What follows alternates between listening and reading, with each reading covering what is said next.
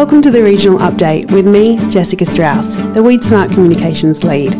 Each fortnight on Mondays, we interview a local expert from a different cropping region to provide you with a regional weeds-focused update. Let's get into it.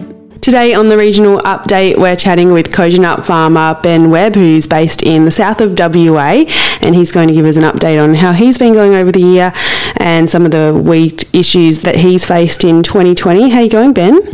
Yeah, well, thank you.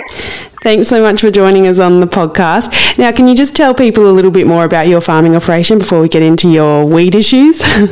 Yep, no worries. So we live west of Kojonup in the high rainfall zone normally. It's been a bit of a dry year this year, which is sort of good for us because normally waterlogging is a bit of an issue and like trafficability in the winter, but we've had a very dry winter so we can drive anywhere, get all the spraying done and the spreading done, which has been good.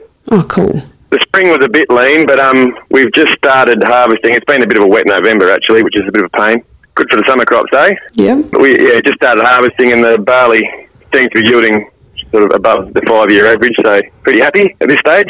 Awesome. Hopefully it's an indication of things to come. Yeah, okay, great. Well, that sounds positive overall, Ben. And what kind of weed issues do you face in your area? So ryegrass is probably the main one in the cereals. We've got a bit of ryegrass in the barley, so we crop topped it this year. I had to try and help that and also bring the harvesting forward a bit so we can capture a bit more of that ryegrass in the chaff cart. Yeah, so how are you finding the chaff carts going? Yeah, and I think it's our 6th or 7th year now, maybe. No, yeah, going well. The sheep, certainly good for the sheep enterprise. Sheep enjoy grazing the heap, especially the canola. Probably one of our worst doubles into one of our better ones now. Yeah, so has that always been the case? Can you tell us a little bit about how you got onto chaff carts and how the evolution of using it has gone over the 6 or 7 years you've been doing it? Yeah, so we first got onto the idea. We sprayed some canola with Select and then the ryegrass didn't die, so I sprayed it again and then it still didn't die. Yep. So I thought, right, we better do something here.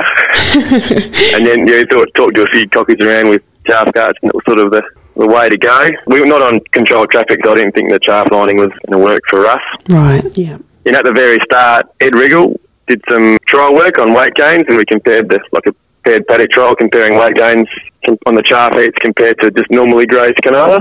Yeah, the canola one certainly did better, which is good, yeah. Oh, that's really and for longer as well. That's great. So you think it's something you'll continue doing into the future? Yeah, while I've got sheep, I probably wouldn't have one if I didn't have sheep. They're a bit of a pain to deal with during seeding. We normally burn them. We tried not burning them for a while, but now we burn all of them just to get those little patches of ryegrass and make seeding easier, not worrying about locking up the bar and everything. Lupin ones we don't, but all the cereals and canola we do burn. And what other weed control tactics are you throwing at weeds on your property, Ben?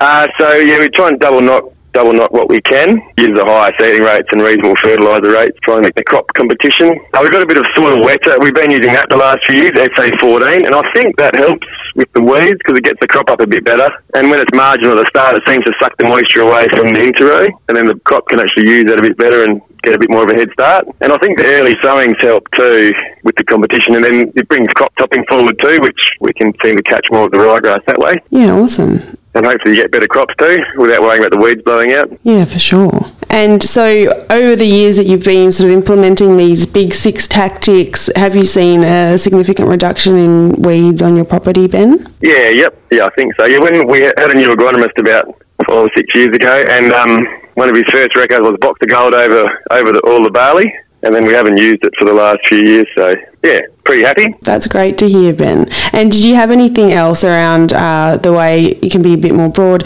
around how you manage your farm that you'd like to share that's sort of really working for you? We do make a bit of silage, so some of the smaller pigs we might sow oats and vetches, say, and then early as we can, and then make silage in, say, September, then spray that out and then put a summer crop in. It's just another good way to get a good, something different. Yeah. And then sometimes we might sow like a fodder crop or vetches or something and then graze that in a cropping paddock to, just to sort of diversify it a little bit. Yeah, okay, cool. And do you have any tips for other growers out there on how to get on top of weeds or any other general tips you'd like to share, Ben? Oh, I think, well, there's probably no silver bullet, but just doing a bit of everything seems to help, I reckon. Yeah, for sure. Yeah, you're on the money with a bit of everything.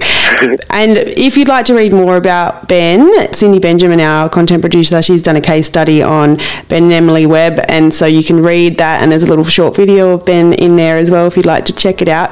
Ben, thank you so much for joining us for the regional update. We really appreciate it. No worries.